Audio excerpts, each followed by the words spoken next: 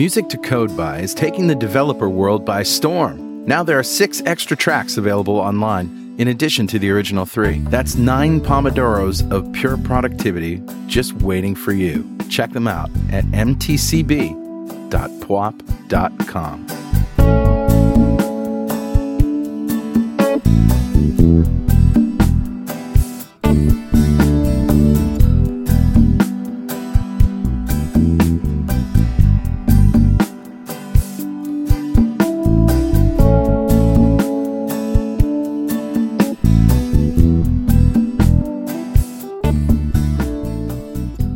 .NET Rocks, episode 1237, with guest Bill Wagner. Recorded Tuesday, December 15th, 2015.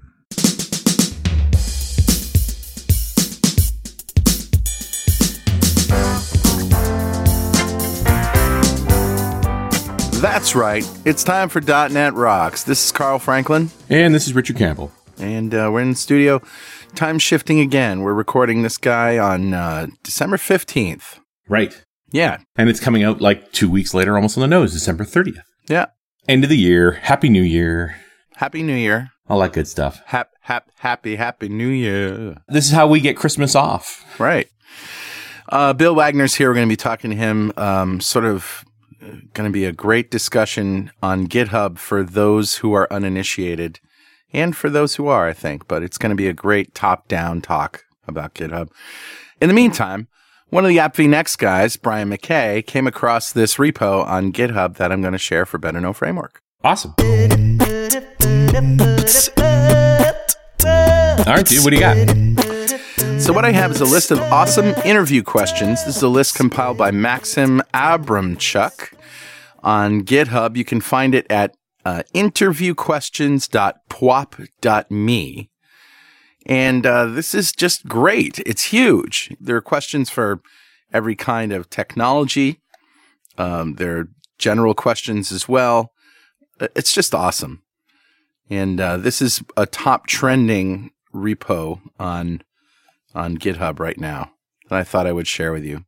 And just one of those reminders that GitHub's a repository for all kinds of things, not just code. That's right. Yeah. In this case, it's ideas, right?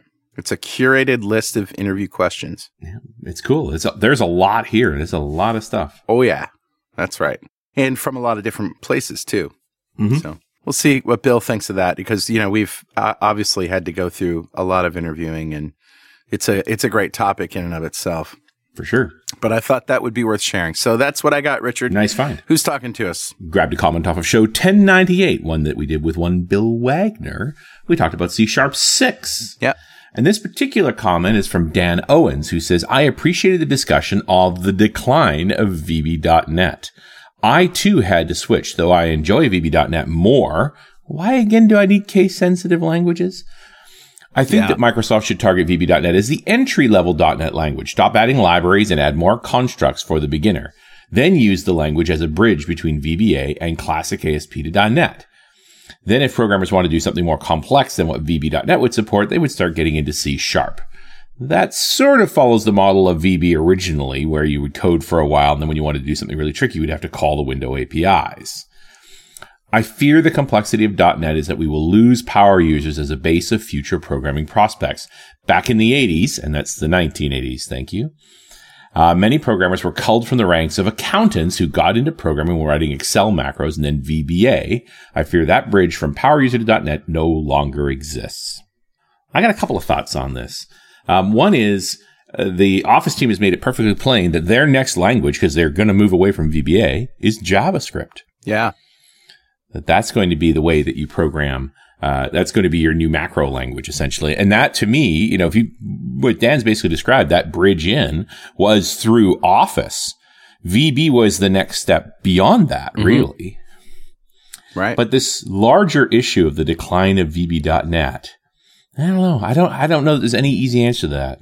Well, I think it's being used in a very particular case, right? It's being used where there were developers that were VB developers that decided it would be easier to go to VB.NET than it would be C#. When .NET came around. And so, a lot of that code is still out there, still cranking away. But that speaks to a diminishing pool of developers then, because there's no new VB developers being made. If VB.NET isn't on the radar as a starter language, right, then it's just never going to gain any more audience. That may be true. Yeah, it's an interesting situation to be in. Maybe Bill has some thoughts on this. Dan, thank you so much for your comments. A .NET Rocks mug is on its way to you. And if you'd like a .NET Rocks mug, write a comment on the website at .NETRocks.com or via any of the social media. We have post every show to Google Plus and Facebook. And if you comment there, we read it on the show, we'll send you a mug. Absolutely. And you can also tweet us. I'm at Carl Franklin. He's at Rich Campbell. And so there you go. Also, ScotNet Rocks, the tour, is coming up in January 18th through the 21st in Scotland. We're going to be in Glasgow. We're going to be in Edinburgh. We're going to be in Aberdeen. If you're in the area, please do stop in, but you got to sign up. So go to tinyurl.com/ScotNetRocks and check it out. Such a good name. Yeah. We're going to have fun, my friend. We are going to have fun. Although I just got word that the Dalmore distillery will be closed for tours when we're there, which makes me sad.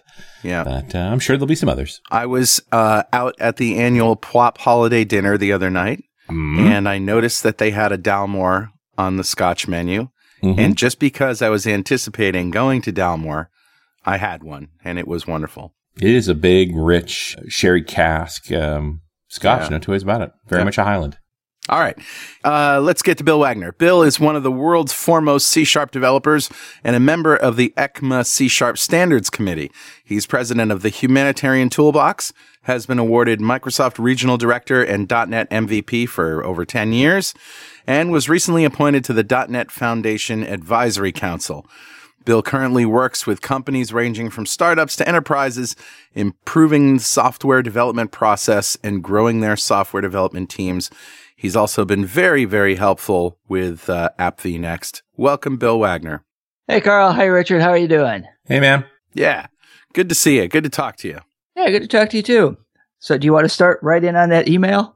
Yeah. Let's do it. So I think that's interesting in that I think JavaScript is becoming the intro language for people who are starting to program. Yes. And I think that's going to be an interesting thing for .NET to support, to be able to say, you can write apps with JavaScript, whether it's Office, and then move that into, the Windows 10 space where you can create apps with JavaScript and so on. But that's where new developers seem to be just starting to program. And, there's also this sort of mythical idea that, when you learn your first language, that's the only language that you're going to learn. And you and I, we all know that it's not true. I mean, when you learn one language and you learn good patterns and practices, then picking up another language, especially if they're both in the same family, they're both object-oriented or they're both functional or whatever it is just the way it happens. Right. But I think the other part of it is that people who are just coming to programming, they want to learn a language that will get them employed. Yep. Right. And that makes JavaScript a good choice. Sure does. In addition to being approachable. There's just so many different opportunities in that space. Yeah, absolutely. Good point. We wanted to do this show because we find that talking to developers out there, still haven't embraced GitHub or any kind of, repository.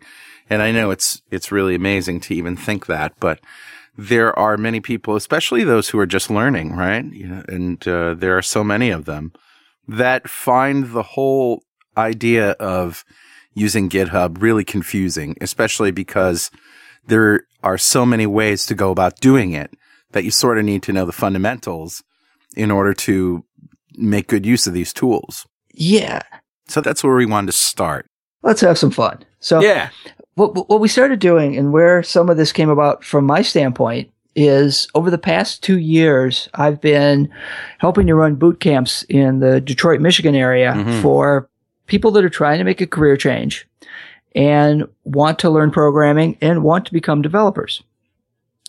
And one of the things that myself and the other instructors really pushed is that we had to include using source control in this curriculum.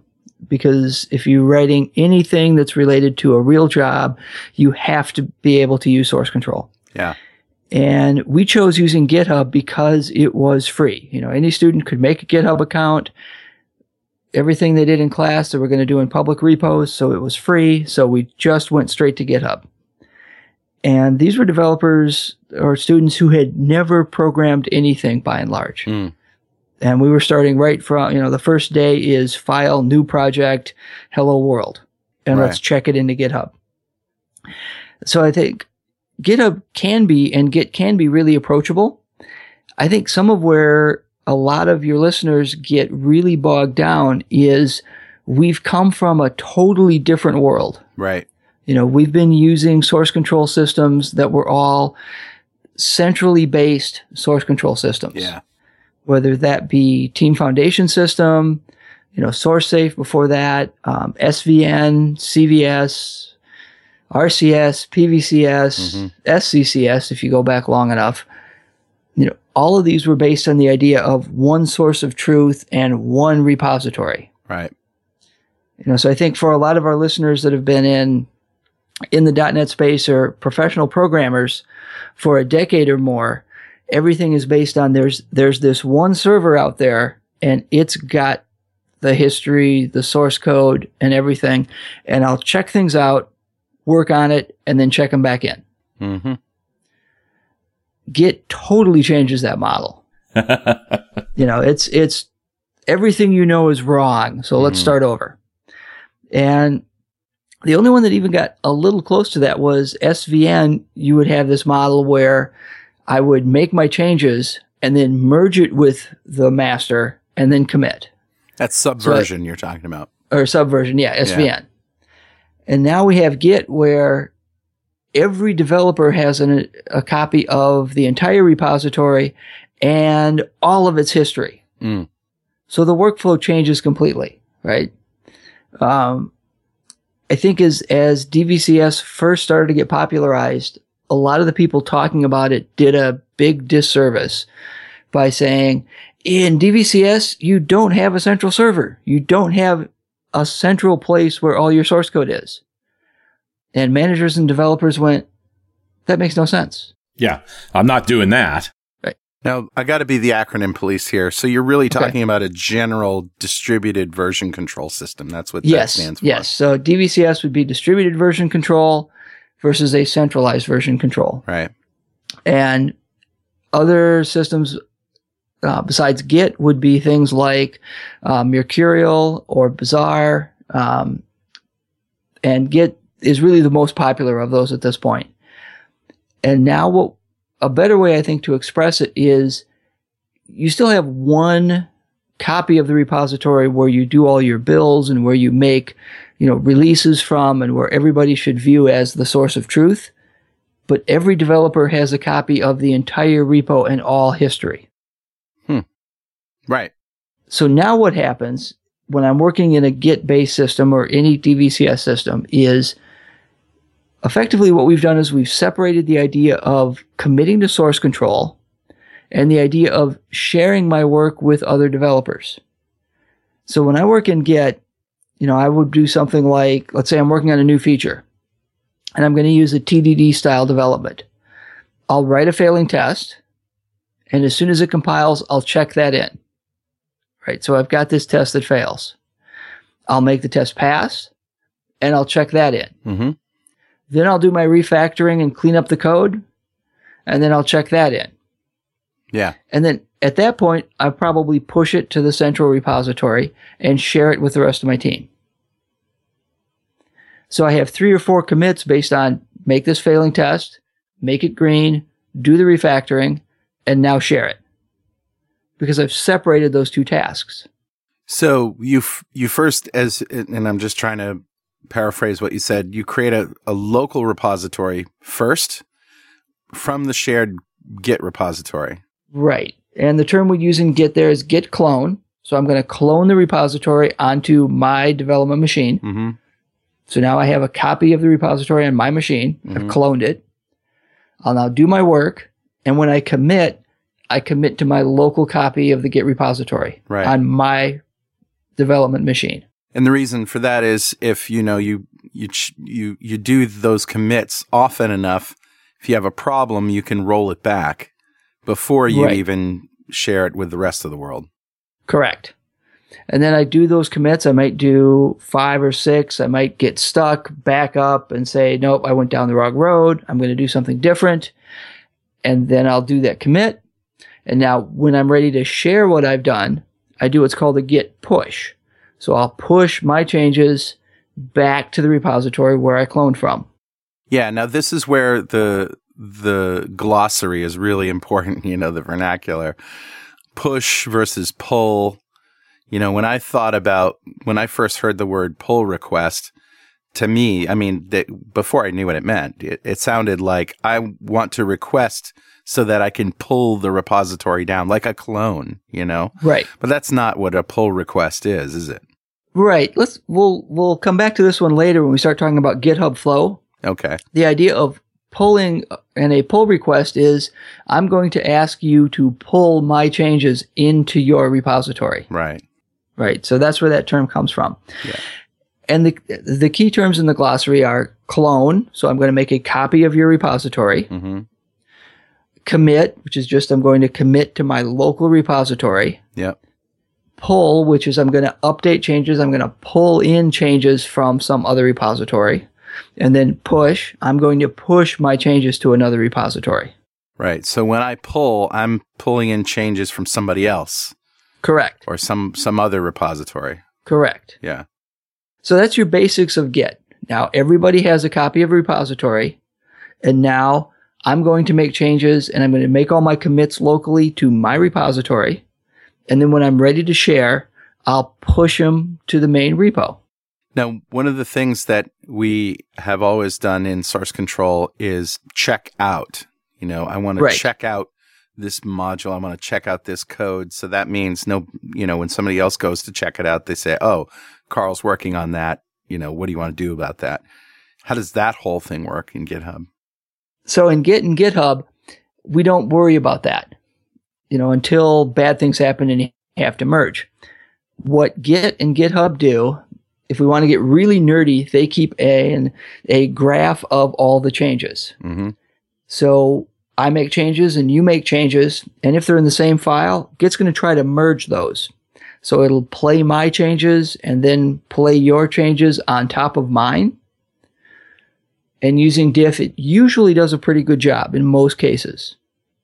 If it can't, you get a merge conflict and you'll have to look at the changes between what you did and what I did and figure out how to merge those together by hand. Right. If we happen to be like in the same method or in the same space in a class.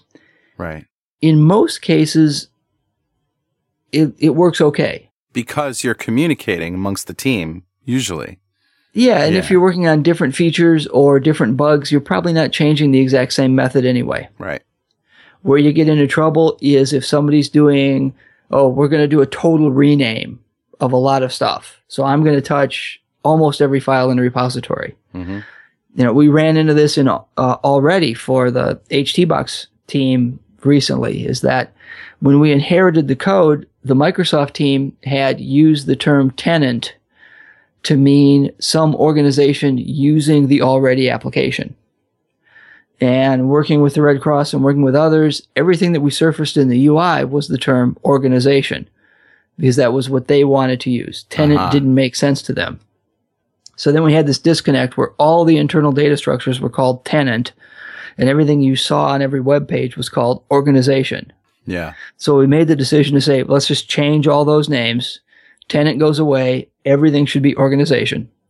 And one of the guys that has been doing a lot for us, Mike Hegeseth, he went in and over a weekend, he said, all right, I'm going to make all of these changes and then merge this in. And now everybody else grab my code because otherwise it's just not going to merge because I changed the name of everything. So we had to schedule that. But other than global things like that, Git will usually merge things without too much trouble. Yeah.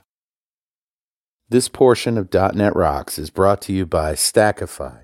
Our dev-centric friends at Stackify have been awarded PC Magazine's Editor's Choice for application performance management, stating the depth of application information provided by Stackify totally outshined the other products in this category. Because Stackify so successfully integrates errors, logs, and metrics into a core APM Plus tool, it's a must-have for .NET developers, which is why PC Magazine's Paul Farrell calls it one of the best infrastructure management services of 2015.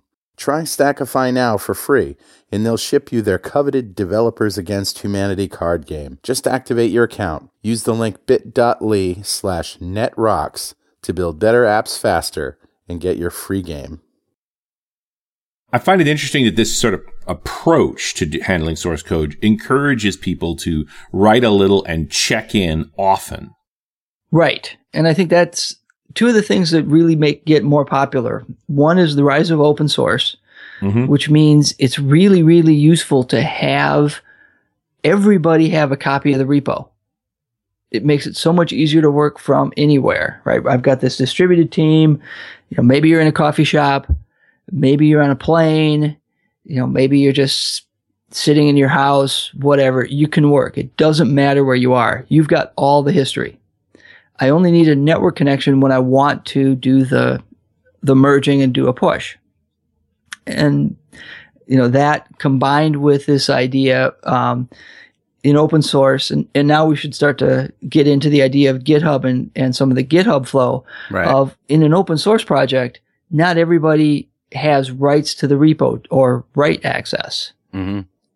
So everything I've been talking about right now is just Git in general. Right. And this is a good place to differentiate those two things. Right. So Git is a form of source control. It's supported by GitHub, by Visual Studio Online, which is getting a name change. I can't remember the new name right now. And Bitbucket you can create Git-based repositories. Mm-hmm. You could also make your own GitHub server. You can take Git, it's an open source project, run it on your own machine if you want to. Right. I would prefer using one of the cloud providers. I think it's pretty easy. And then set up the repository that way. GitHub in particular is one of those hosting environments. Mm-hmm. I think they're one of the ones that does an incredibly good job. And that means putting your code on GitHub. Maybe it's an open source project. Maybe it's a private repo. Mm-hmm. Let's assume it's an open source project and anybody can access the code. And if it's a private repository, it's just a good place for you to put your code, even if it's just you, so that you're not, chasing it down on hard drives all over the place. Right. And I think, depending on where you are and what other alliances you have, I have private repositories on GitHub. I also have private repositories in Visual Studio Online. Yeah. They both work absolutely fantastic. I've worked with teams that work with VSO using Git. VSO meaning Visual Studio Online. Right. And I think it's a great system. So I think there's multiple places to put the code. Especially when you're doing a project for a client and they don't want their stuff public. You put it in a private repository, give everybody access, and you're done. Right. So now let's talk more about going into GitHub and what GitHub as a site does and how that works in terms of open source and GitHub flow and how developers work with a GitHub-based project. Okay. So GitHub is a site. You can host all your repositories there. You can decide to make them private or public. If they're public and you just create your own repository, you're the only one who has write access to that repository, but anyone in the world can read it, right? So you can put up your spiffy project. It's in GitHub. Anybody can download it. Anybody can look at the code. They can modify their own copy of it if they want, but they can't put those changes back into your copy because you haven't given them access. Right. So one thing I've started doing there is all of my talks recently, I put all my demo code in GitHub. Mm-hmm. So now instead of just, here's the starter project in a zip and here's the finished project in a zip, here's the GitHub repo and I'll label branches for each step of the demo. What's also cool about that is that instead of just putting a zip file up somewhere, you can actually look in the tree of the source code, dig into any particular module and just view the source. Right. Which is great. And you can also look at the history. Here's how I built this app over the hour-long demo or the 4-hour-long workshop, and here's every step along the way. It's not just the snapshots at the start and the end. So I think that's a big plus for people who are attending my talks, to see that whole history coming back later. And I won't kid, it works nicely on stage. I can just pull forward to the next branch if a demo doesn't work. Yeah. So I got that back there. But so now let's take one of those and say, if somebody says, oh, there's a better way you can do this. So they want to give me some changes. And now we're into more how you would work with GitHub. So let's say you didn't like how I did one project and you wanted to show me a better way on one of my demos. Mm-hmm. The first thing you would do is you would fork my repository into your account. Now, fork rather than clone. Fork rather than clone. So now what fork does is it takes my repository on GitHub and it does a clone, but it clones it into Carl's account on GitHub. So now he has a copy that's also public. Anyone in the world can see it, but only Carl has write access to it. And it's hosted on GitHub. Okay? Yeah. So fork, similar to a clone operation, except for the destination is someone else's account rather than some other physical storage location. Okay? Yeah. Okay. All right. So now you've made a fork. Now you're going to clone your fork and put your fork on your development machine. Okay? All right. The fork really put a copy of the code into your own repository on GitHub, and then you clone it down to your local machine. Right. Okay. And now you make whatever changes you want on your local machine in your local copy of the repository. And then you'll push your changes back up to your fork on GitHub. All right? So code got copied from my account to Carl's account, then from Carl's account on GitHub down to Carl's machine, does his work, pushes from his machine back up to Carl's account on GitHub. Yeah. Right. So now you have changes in your fork on your account on GitHub, and you want me to take those changes. Yeah. That's where a pull request comes in. You then make a pull request, and you'll say, I made some changes. I didn't like the way you did this. Here's how I want you to do it instead. And then I can see those changes. And I can either accept them, or I can comment on them and say, Carl, I think I like some of your ideas. I don't like these. Can you clean this up a little bit? And then I'll take it. Or I can just say, Carl, you're nuts. Just close this. You're wrong. Now, let's say that you give me a pull request, but before you want to actually run the code and test it and check it out. Mm-hmm. Is that as simple as accepting it in your local repository, running it, maybe making some changes, and then accepting it? Pretty much, although I can't make the changes, right? Because I don't have rights to your fork. So you can run it, find a problem, and say, yeah, fix this first. Right. Yeah. And now this gets to where GitHub can start to get confusing, or Git in general can start to get confusing, but conceptually, it's really not that bad. So is it as simple as just grabbing your code? Sure. I can clone your fork into a different directory on my machine, and I can run your copy of the code, right? Yep. It's just another GitHub repo. I can also do a test merge, so I can make a separate clone of my project in another directory on my development box, and I can pull in your changes and play with it and see what's there and do something with it.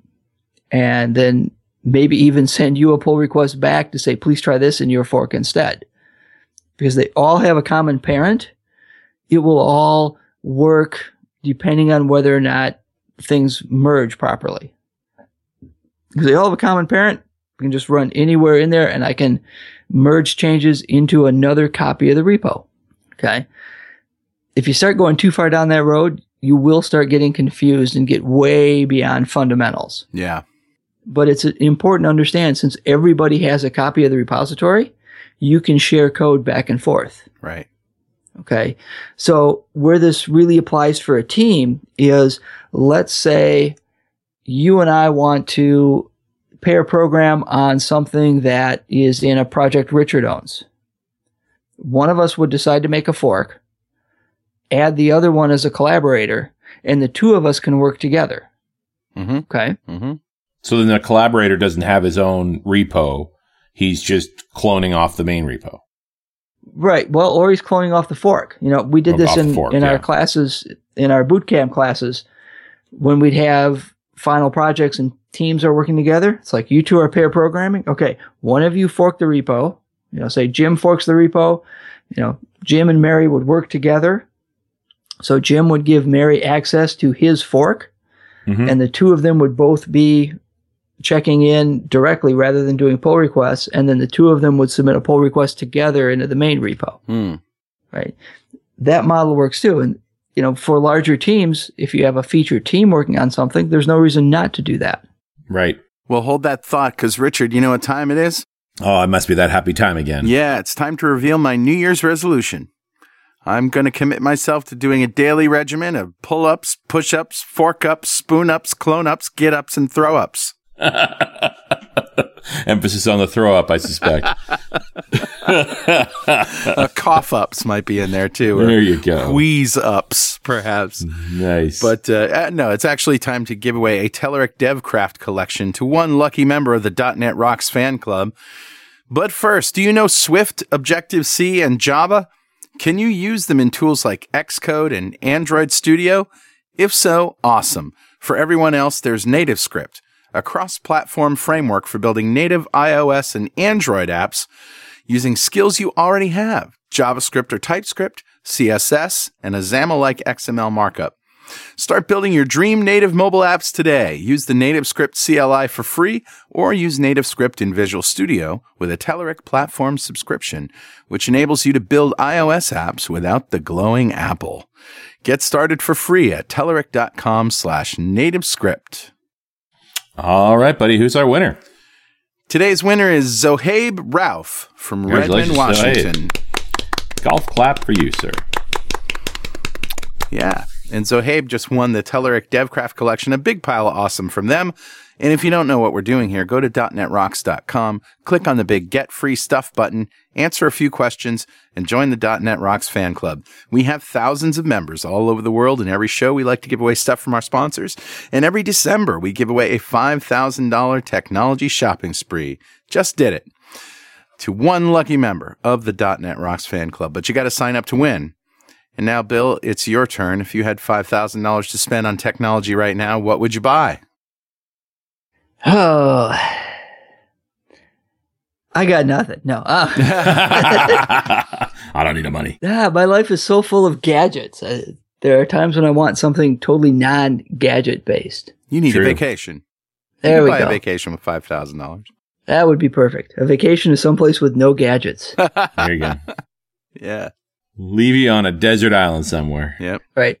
With Wi-Fi, so I can still commit and clone and push to GitHub. I got to have something to do. Yeah. Do those clone ups. Nice. Yeah. So are we at the point where we're going to start talking about tools yet? I want to do one thing before we start talking about tools. Okay. So we started to introduce this idea of a pull request. And one of the best bits of documentation on how to work with this is something called GitHub Flow.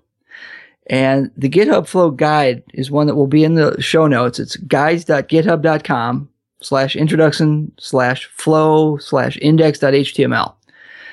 And they talk about exactly how to do GitHub Flow and this idea of forking a repository, starting to make some changes, submitting a pull request, and then getting that accepted. And one of the things we glossed over is that a pull request can either be, here, take my code, or the start of a conversation about changes I want to make. Okay. So let's say I'm working on a project with you, Carl, and I'm working on a feature. I'll do a fork.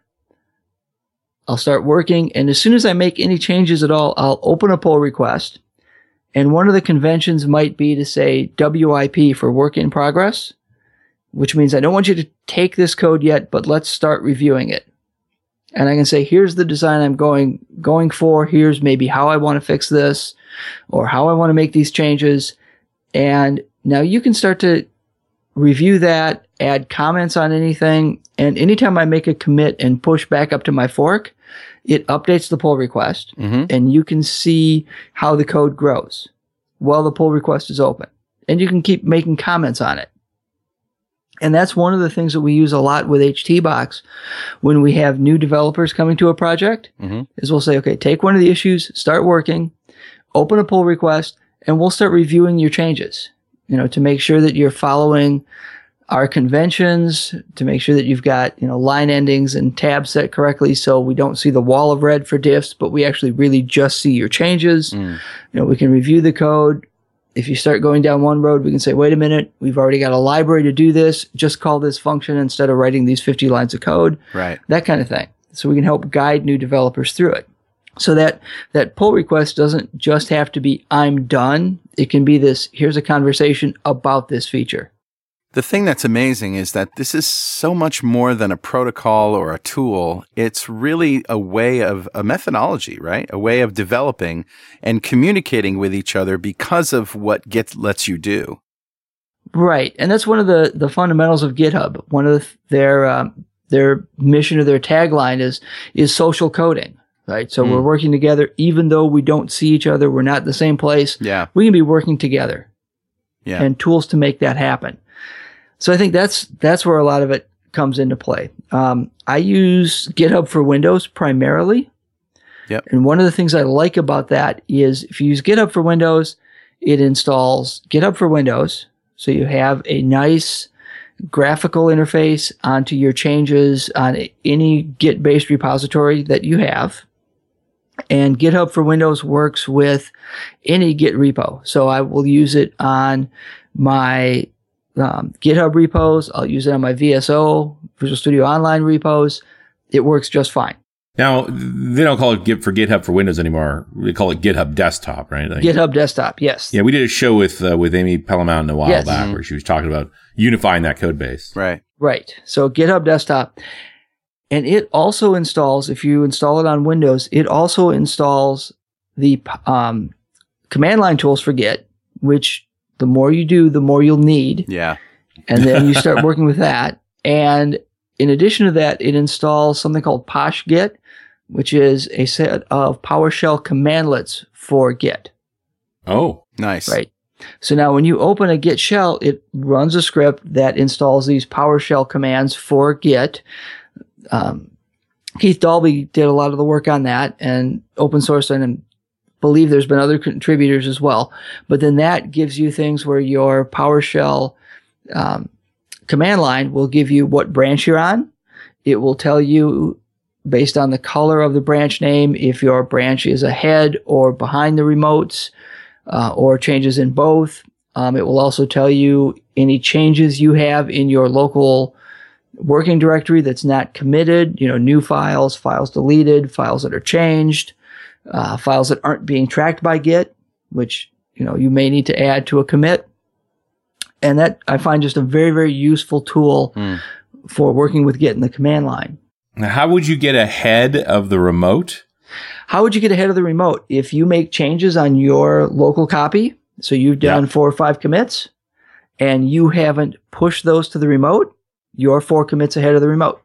Right. Okay. Right. And in danger, because other people are going to be making commits in that space too, and you're going to have some merge conflicts. Right. And that's if you get both ahead and behind. Right. So you can be behind because other people have made changes to the remote. Right. That means there's 4 changes you don't have, and you've made 3 changes. So now let's see if those work correctly. You're out of sync in both directions. You're going to hell. Yeah. Do you recommend, things like maybe Tortoise Git for newbies or people who are more comfortable with the Windows shell, or even, Source Tree or even Smart Git? There's a whole bunch of GUI tools out there. I know all the big kids use command line. Is that where you would prefer people to just get right to the command line and stay there? No, I think GitHub Desktop does a lot for you. I've been using that one. I used to use Tortoise Git quite a bit. And Tortoise Git, the benefit of that is that it installs in the Windows shell, right? So you can you look at the colors of files and the little graphics on them that tell you what the state of them is. Right. And if people are coming to Git from SVN and they've been using Tortoise SVN or Tortoise CVS, if you go back that far, it would be very familiar to use Tortoise Git. Yeah. And by all means, use it. The other one for a lot of our listeners that are going to be Visual Studio developers, there's a GitHub extension that plugs into Visual Studio. That's also very good. Right. So then you just stay right in Visual Studio and the GitHub extension knows what to do, and you can switch branches there. You can do your commits, you can do push, pull, and sync, and so on. And that's another good graphical tool. I found that to be a little confusing, and I found that there was a bit of ceremony that was required in finding the right thing at the right time in the right tab, for example. I don't know. I just found that to be a little cumbersome. I thought it would be a lot easier than it was. Yeah, honestly, that's been what I've found so far, too. I'm trying to use it a little more because I know some other people really like it. And in terms of explaining it, I want to have that option. Yeah. My own workflow, as I said, is GitHub Desktop and the command line tools. Yeah. The other one that, depending on where people are working with, if you look at Visual Studio Code, Git integration is plugged right into that as part of the Atom Editor. So if you're making any change, working in Visual Studio Code, as soon as you make changes, the little Git tab, has a little dot next to it, and you can see what changes you still have to commit, and you can commit right from inside VS Code. Cool. Yeah. So those are the main ones. I would recommend anybody that they start working with Git to start becoming familiar with the command line. And here, there are things that you're going to want to do that, say, GitHub Desktop does, but there are better ways to do it if you really know the command line well. And this is where I think we should spend a little bit of time on a couple of the kind of advanced, they sound advanced features, but once you get used to them, they're pretty simple in Git. And especially as you start working in other people's projects, in open source projects, you're going to want to understand how to do and how they work. And that is the concept of a squash commit. Squash commit. Squash. And the differences between merging and rebasing. Okay. So let's start with a squash commit. Okay. So let's say I've made all these changes and I've given you a pull request. We reviewed it. I've made some tweaks to it. I've now got 7 or 8 commits as I've made some modifications and changed the names of some things to match what you want to use. So now I've got this track of, say, 15 commits to make a new feature. Okay. Mm-hmm. Before you accept the pull request, you might ask me to do a squash commit, which says take all those 15 commits that were part of this feature development and squash them into one commit. So when I take them into master, here's one commit that says add this new feature. Nice. Okay. So it just makes it clearer to everybody what arrived in the master. Right. So then there's one commit that says added this new feature rather than add this feature, respond to Carl's comment, fix a misspelling here, change the name of a few things there, and so on. So the history then looks cleaner once we share it with other developers. Okay. Nice. And in order to do that, I do what's called a squash commit. So if you do any search for squash commit, you'll see the magic incantation, and you say, I want to take these past 5 commits and make them one, give them a new commit message, and then I've committed them. Okay. Now you need the command line, because in the scenario that I've mentioned, we've been saying, I've opened this pull request, I've shared my commits to my fork, and now I've squashed them. Okay, so on my local disk, I have one commit where there used to be 15. My fork now still has all those 15 commits. So now I have to do a git push -- force, where I'm telling Git, I don't care what the remote repository says, take my changes and put them there. Any changes that are in the remote that aren't in my local copy, throw them away. Okay? That sounds serious. That sounds serious. Now, you should only do that and that kind of stuff if you know nobody else has grabbed those changes, because then you make things very, very hard for them. You can use some technology. I think it's Zapier. Mm-hmm. Notification technology, basically, to let you know when somebody has checked stuff out or what they're doing to keep up on it. Right. Just to avoid having to send out messages yourself every time. I guess the downside of that is just being deluged with lots of messages. Right. And the scenario that I just mentioned where I made a fork, I made a pull request, we negotiated and discussed the changes, and now we want to make it look clean. I can feel pretty confident somebody else hasn't cloned my fork. Right. Right. And if I go to the GitHub site, I would see if anybody has. So then I can feel safe making a squash commit. You'll pull it in, and now my stuff is clean. Okay. So that's what a squash commit is. And again, we usually only do that if we know these changes haven't spread out into the wild. Right. Okay. Now let's look at the difference between merge and rebase.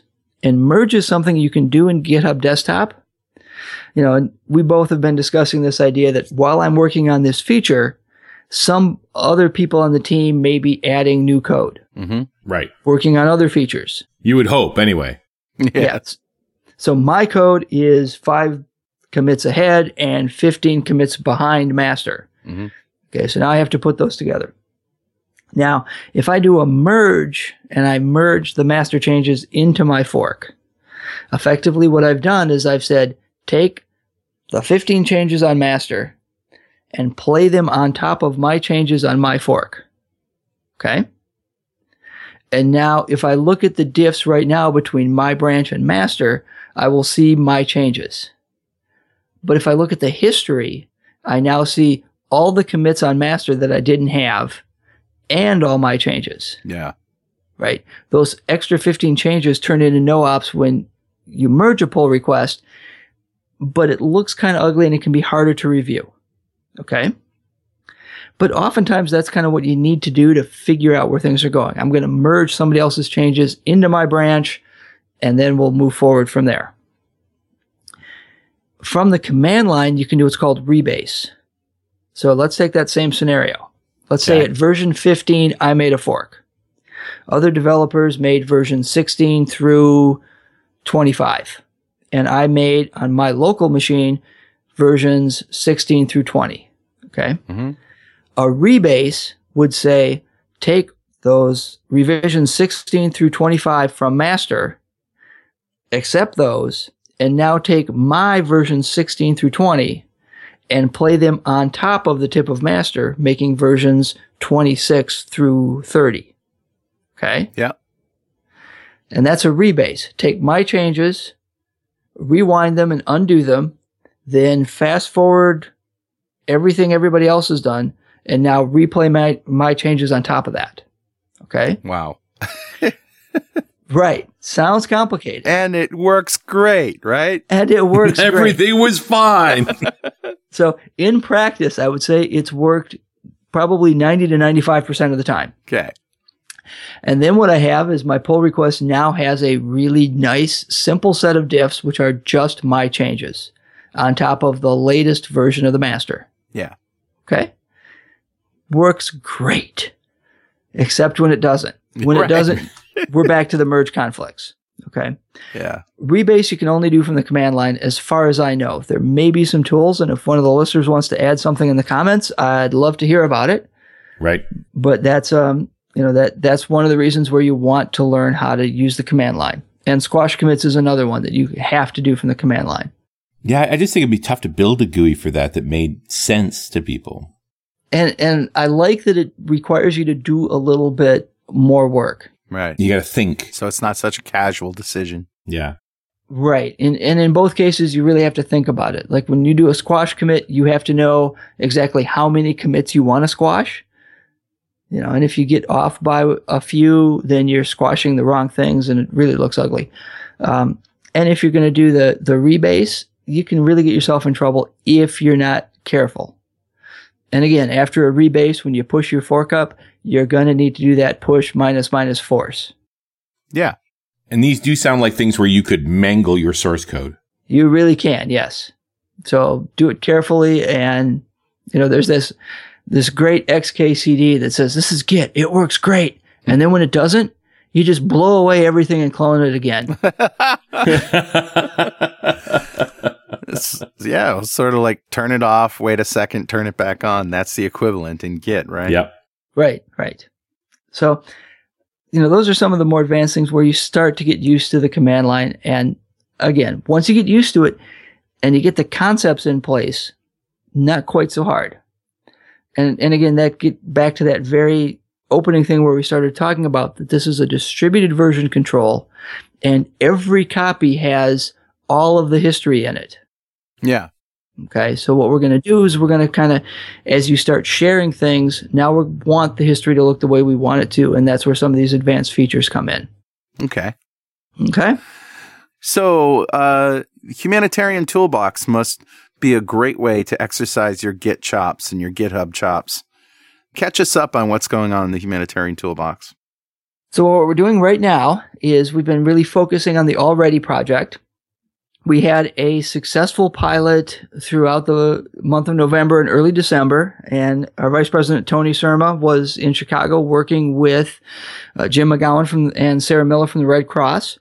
Okay. We have some new issues and new features that we want to add to the Already project based on their feedback. Now, I think we feel really good that we were close. They're happy with what we built, but they have really good suggestions to make it better. And now we're focusing on milestones that can get it to the point where the Red Cross is ready to say, we want to use this in a real live project, not a test pilot. Mm-hmm. So I think we're in a great place there. And just for those who have missed it, what is the Already project? So Already is a project that helps organizations execute preparedness campaigns. So our pilot, our first application for this is the Chicago Area Red Cross and getting smoke detectors installed in people's homes. Okay. So we know smoke detectors save lives. The problem that we have is in many neighborhoods, we don't have the penetration that we would like to have. A lot of people don't have them. In many cases with the elderly, they have them, but the batteries have long since died and they're not wired into the household circuit, so they're not getting the beeps to warn them. So they need somebody to come change the batteries and check on them. Mm-hmm. We don't want the grandmothers up on the ladder trying to change them themselves. Yeah. And there are volunteers that will help. So the Red Cross can organize this campaign to get volunteers to go door to door, see who has smoke detectors, who doesn't, if they do or don't have smoke detectors. If they have them, are they working well? If they don't, let's sign them up to get one installed. There are people who have volunteered to install them for folks that need them, and companies that have donated the hardware for the smoke detectors. Yeah. And hopefully try to get much, much better coverage with people having smoke detectors. So I have a really good idea for somebody who wants to put together an invention and market it. And sure. That is, one of the reasons people disable their smoke detectors, especially in their kitchens, is because they go off when you're cooking, right? Right. And that can be a problem because, okay, we want them to go off when there's fire and smoke. Combining that with a Kinect, even an old Kinect would work great. Put a Kinect up where the smoke detector is, and if there are people in the kitchen, it doesn't sound the alarm because you're there. There's a fire. You're in the middle of it. If there are not people, and there's smoke and fire, then the fire alarm goes off. I like that. Isn't that a cool idea? Yeah. And then I'd want to add, I'll give you your first feature request. Yeah. I want something where if that smoke detector is then hooked up to a security system to alert the fire department, there's some way to have it still alert the fire department because even though I'm in the kitchen and I know there's a fire, I know I can't deal with it. Right. Yeah, but I like that. Very good. Yeah.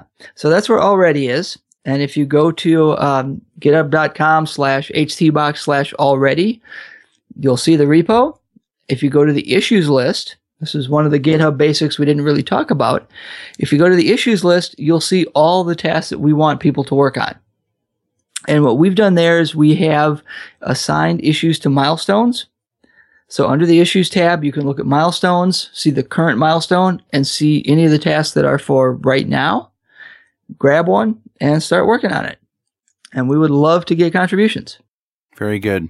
And to help summarize some of the things that we did, we should close with a few links. If you go to htbox.github.io, you'll see we've got a draft first pass at a developer guide for people who want to get involved with HTBox. If you're new to Git, new to GitHub Flow, some of these terms of fork and clone and commit and pull request are all new. We describe those and have links to relevant documentation on the GitHub site as to here's what fork means, here's how GitHub Flow works, here's how to submit a pull request, here's what we'll do with your code as we review it, give you a good idea of what kind of things we're looking for there, and hopefully help somebody get started. And then there's two other sites that Tony and I still have to get HTBox registered on. There is upforgrabs.net, which is up-for-grabs.net. And what that lists is a set of projects on GitHub. And for each project, it lists issues that have been tagged with a label, usually jump in or up for grabs, that are meant to be good issues to work on if you're not familiar with the code base. So it's a good first thing to work on, a good first thing to, get your feet wet and try something out and see if you want to get involved. And then there's a related site called firsttimersonly.com that lists projects and issues where these are specifically designed for somebody who's totally new. Maybe you've never worked on an open source project at all in any way, and you want to just see what it's like. Those are issues on projects that are meant to be a nice introduction to just try something for the first time. Great. And, those will be even simpler scope than the up for grabs issues. Yeah. And that'd be a great way to get involved.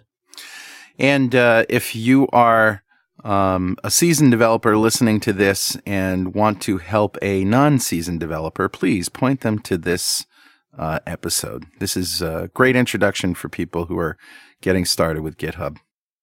Yep. And help people out when they're contributing to your project. Yep. I've been really happy with the community we've built on HTBox in that when somebody works on something, we give good feedback. And when somebody does go in a wrong direction, we give them good feedback, not to make them go away, but to help them start going in the right direction. And it's been really positive. We've seen, people who, hey, I worked on this and I did this. And we're like, okay, that's nice. We were going in another direction. Can you help us do this? And a lot of those people have now become really solid contributors and are helping to grow a community that's really collaborative, really positive, and still trying to really keep the quality up and keep the direction up on our projects, but giving good, constructive feedback to anybody who wants to join. So I'm really proud of the team that's working on Already and Crisis Check and doing that. Bill, thanks for being with us today. Thanks for having me again, guys. All right. And we'll see you next time on .NET Rocks.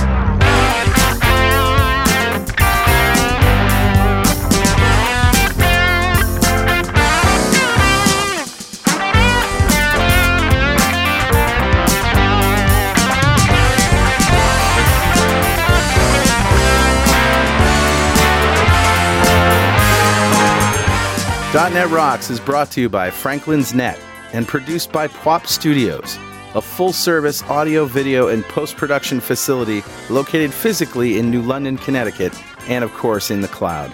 Online at pwop.com. Visit our website at dotnetrocks.com for RSS feeds, downloads, mobile apps, comments, and access to the full archives going back to show number 1, recorded in September 2002. And make sure you check out our sponsors. They keep us in business. Now go write some code. See you next time. Got transmitter banned by the FCC.